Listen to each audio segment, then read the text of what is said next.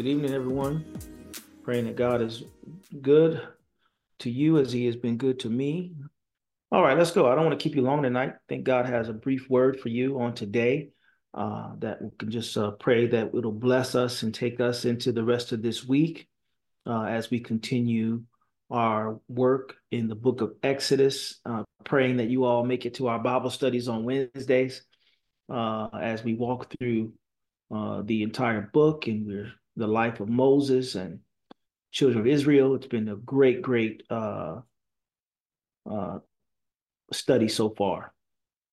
So pray that it's good. All right, let's open up. Let's start with the praise break moment. It's Black History Month, and as I stated, we're going to try to use some praise breaks from our Black history. And today's praise break comes from a man known as James Mercer, also born James Mercer, but also goes under the name of Langston Hughes. Langston Hughes was a poet, a writer, the leading figure of the Harlem Renaissance. And after his first poem was published in 1921, his first book of poetry followed 5 years later in 1926. He's one of the first Black Americans to earn a living as a writer.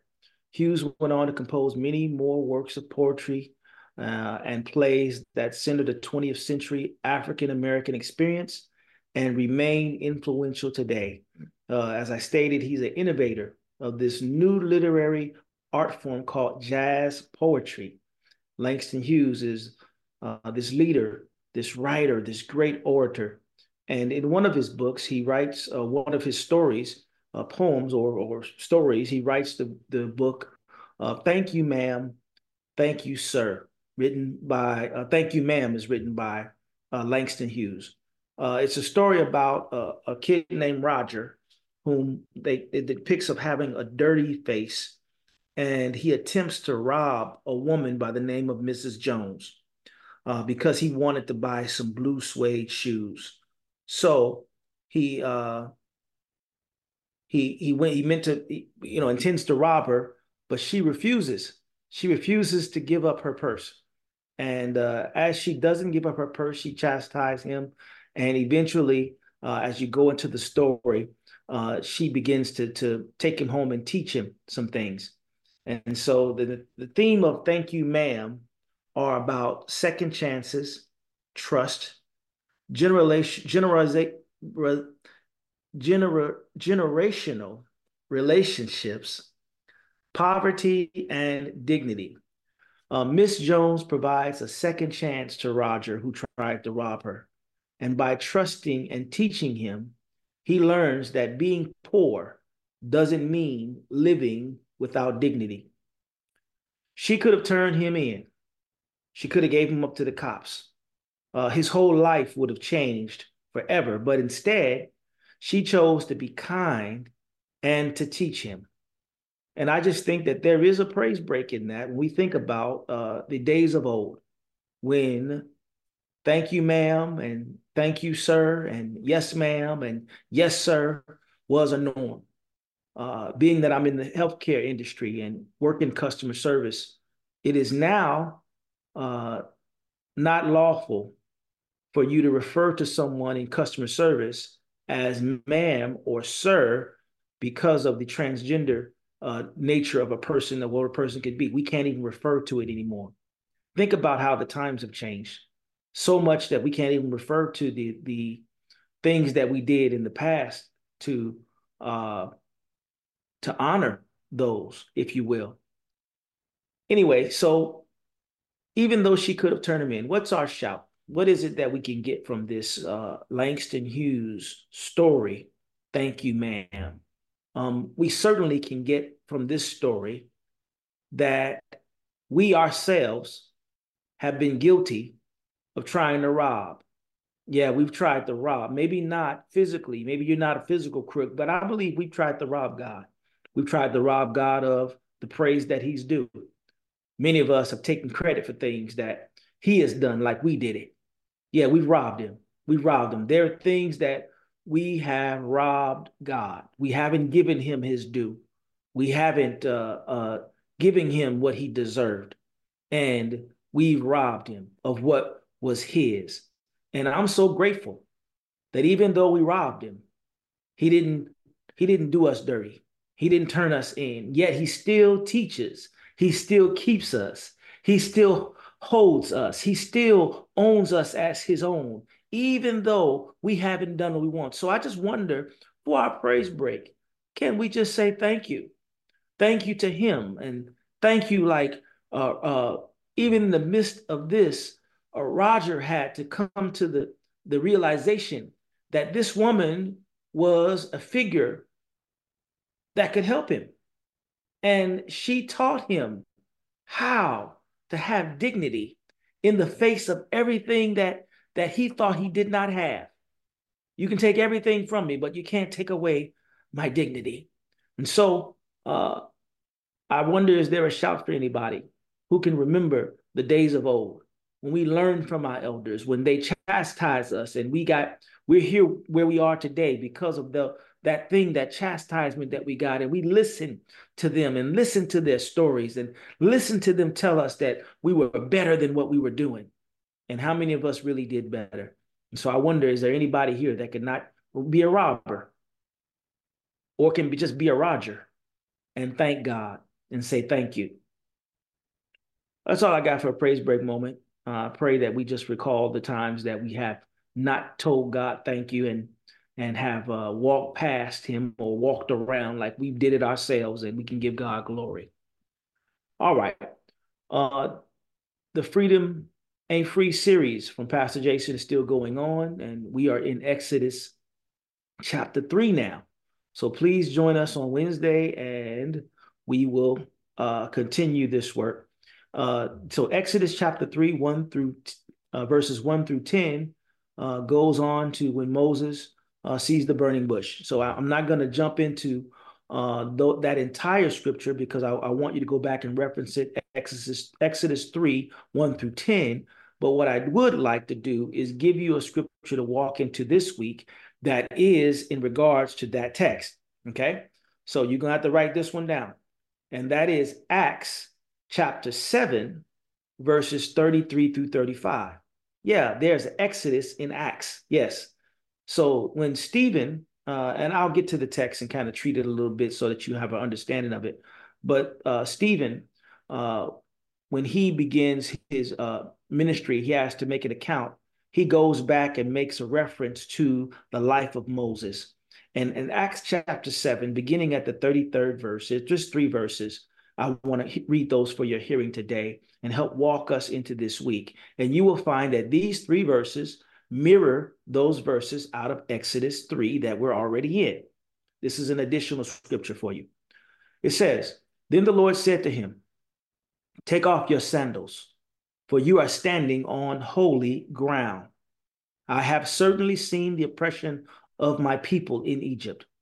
I have heard their groans and have come down to rescue them. Now go, for I am sending you back to Egypt.' So God sent back the same man his people had previously rejected when they demanded, 'Who made you a ruler and judge over us?' Though the angel who appeared to him in the burning bush, through the angel who appeared to him in the burning bush, God sent Moses to be their ruler and savior." So if I'd like to use this key verse from that text, Acts 7 and 30, verse 34, and it's the exact same verses out of Exodus 3, 7 and 8. And it was these words: "I have certainly seen the oppression of my people in Egypt. I have heard their groans and have come down to rescue them. Now go, for I am sending you back to Egypt."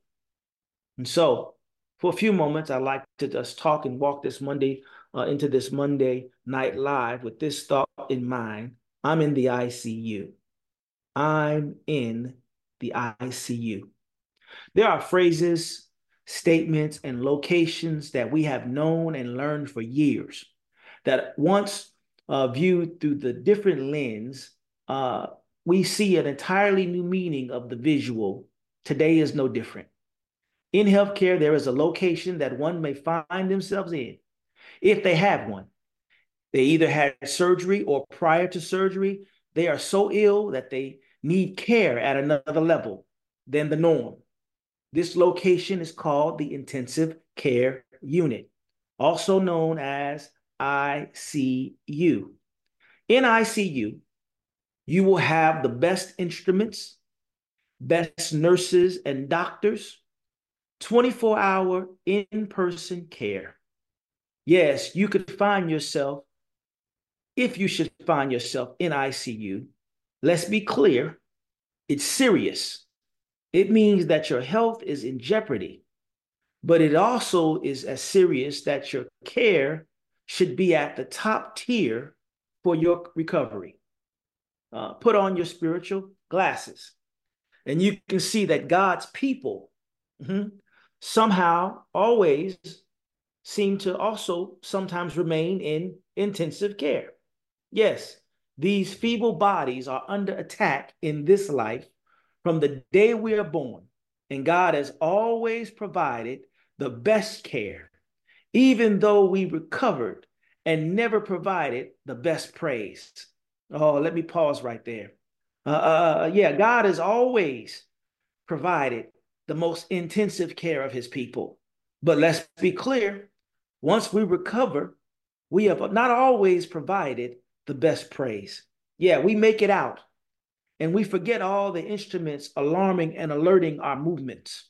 Those he sent to check on our pulse to live and move 24 hours a day. And we forget the line of IV that came from on high that flushed our veins with the ability to make it from sick to well, from slave to free, from single to married, from married to single out of a bad relationship, from unemployed to gainfully employed, from low on the ladder to the top of the ladder. And when we make it out, where is the praise at?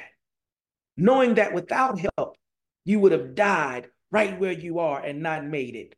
Do you see that the intensive care that have came our way has only been through a God who loves us intensely?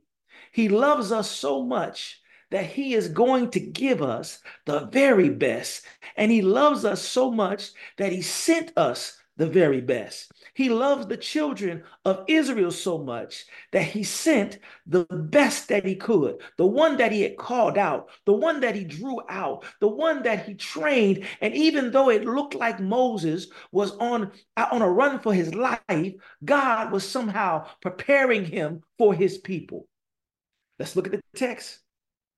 In this particular text out of Acts, the high priest invited Stephen to explain himself in light of accusations that were recorded a chapter earlier. Stephen was accused of speaking blasphemous words against Moses and God and against the holy temple and the law. Additionally, they accused him of saying that Jesus would destroy both the temple and the customs delivered by Moses. They didn't understand what he was saying. And so Stephen is on trial and he quotes Exodus almost word for word. Sermonically, he retells the scripture today. And what does he say that sums it up for us? He says these three things, and I'll come to a close. He says, God sees, God hears, and God's on the way. If I got any word for somebody today, I need somebody to get this in their spirit, wherever you may be, that God sees, God hears, and God is on the way. First, God sees. I don't know where you are in your life right now. I don't know what has happened to you where you think nobody's looking your way. I know that it looks like you're all by yourself. Certainly, I've been there. You're looking around and you can't find a friend to the left or to the right. You look around and you can't find family. Matter of fact, for me, most of my family have died off. But do you know that God still sees you? He still knows exactly where you are. He still got eyes on your situation. He still knows exactly where you're headed. He still is orchestrating the pawns and the rooks on your chessboard of your life. And he's still maneuvering things to make sure that there's a checkmate in your future. Is there anybody that can give a shout to the fact that God sees you? I want you to give a shout even if you can't see it, because I wonder, can you praise him? Can you give him a worship in advance even though you can't see him? God sees. He says that I've seen. He says in the verse, I've seen the people. I've seen their heartbreak. I've seen their situation. I've seen their oppression. God sees you. Then the next thing he says in that verse is, I have heard their groans. I have heard their groans. God hears you. Have you ever been in a place where you didn't think anybody heard you?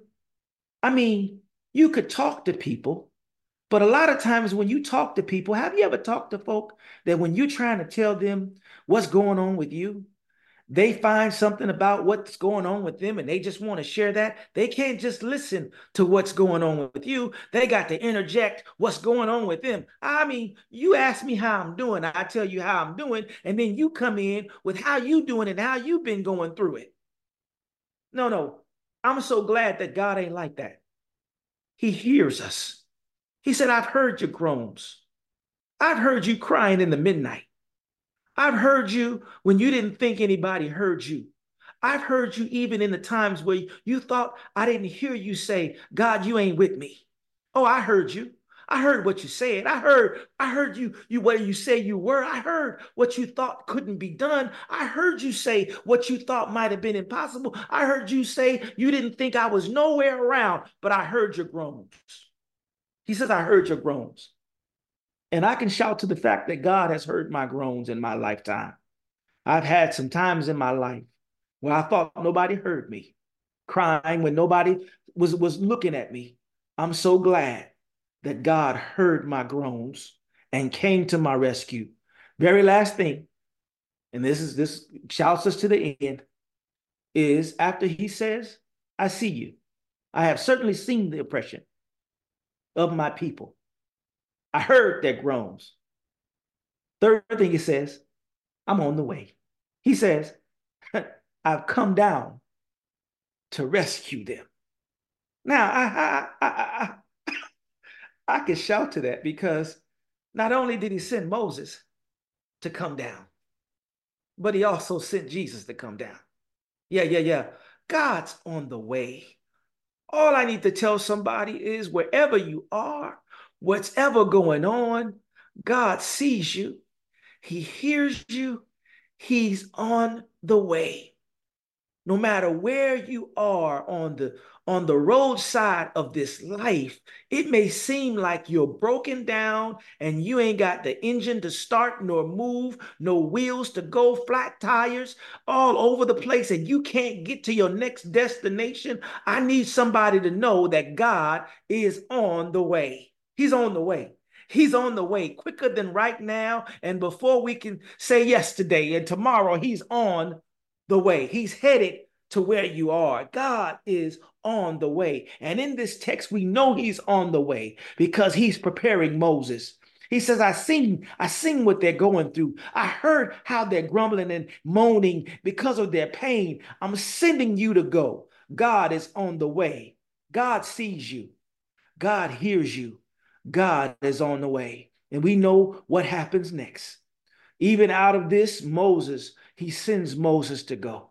We know the rest of the story, that eventually he frees the people. We ain't got there yet, but the fact that God loved them so much that he sent the best shouts us to Jesus.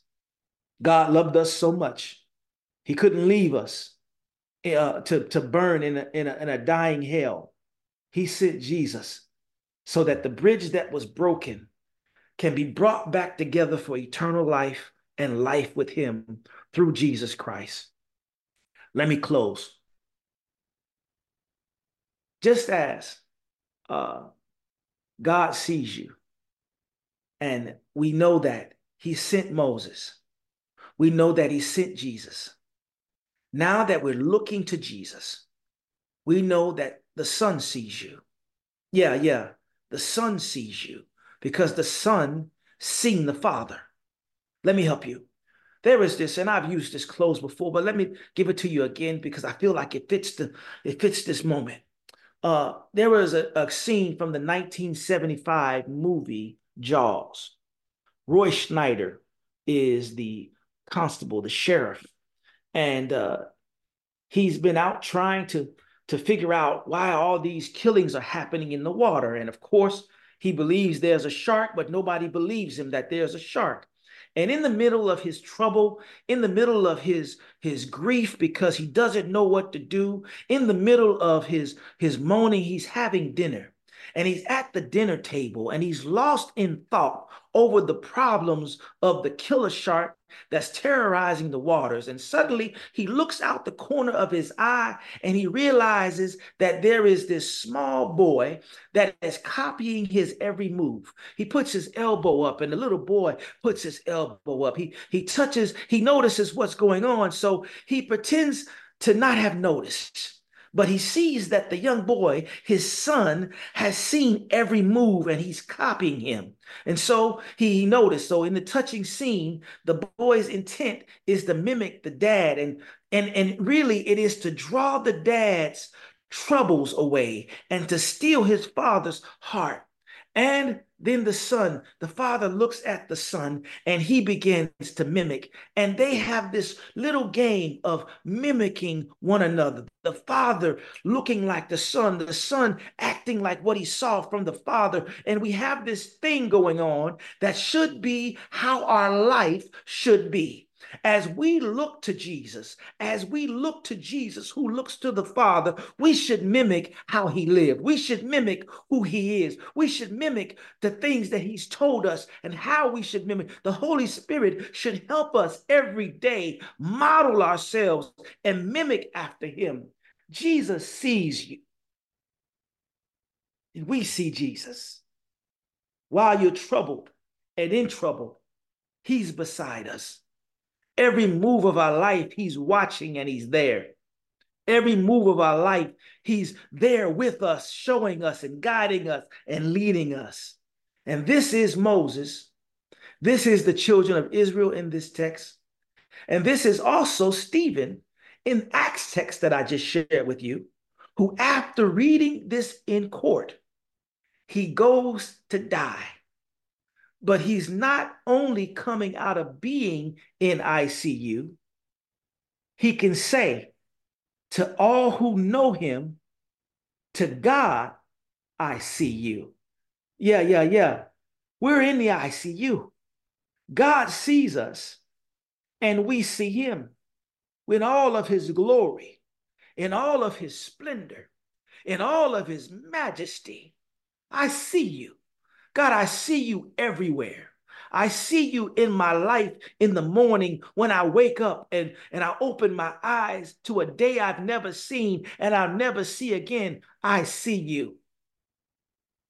And God is saying to us as his children, I see you. Yeah, I know what you're going through and I know what you're going to go through. And I'll always be here to help you along the way. And one day, even if it's at the point where Stephen is, even though he may not have ended in intensive care, I'm so glad he always had intensive care. God sees you. I'm in the ICU, and you are too. That's all I got for you today. I pray that was brief word was for somebody. Let me go to the chat. I'm in the ICU. I'm in the ICU. Put that in the chat for me. I'm in the ICU. Yeah. I see you, God. I see you. I see how you've moved, ways you've made, promises you've kept. Amen. I see my sister Leslie. God bless you, Sister Williams, Sister Batiste. God bless y'all. I see you. I see those who've come in. I see my wife. Hey, honey. Bless you. All right. Well, it's President's Day. I feel it fitting that we close in a word of prayer as we have the looming election. Doesn't matter who's in office.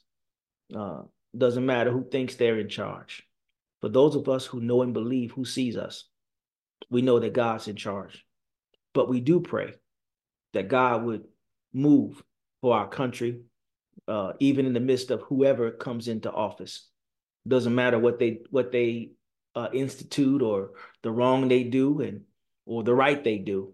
We are praying that God would even influence our enemies, and we know that He can. So even if the wrong person gets in office, we pray that God would somehow intervene and make the wrong do right. Let's pray. God in heaven, we come to you this day, God, thanking you for this day, thanking you for being a God who sees us, God who hears us, God who's on the way. God, you've always come to our rescue, and we want to say thank you.